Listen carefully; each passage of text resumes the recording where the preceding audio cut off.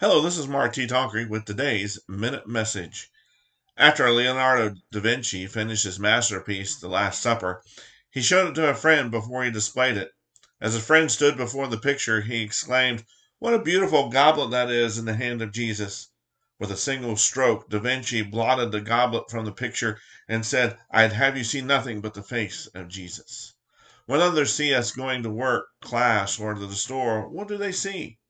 Someone who complains when they don't get their way, living by a double standard, someone who lies, cheats, or steals, or do they see the beauty of Jesus in our life? 2 Corinthians 13:5 reminds us, "Examine yourselves to see whether you are in the faith. Test yourselves, or do you not realize this about yourselves, that Jesus Christ is in you, unless indeed you fail to meet the test." Thank you for listening to today's Minute Message.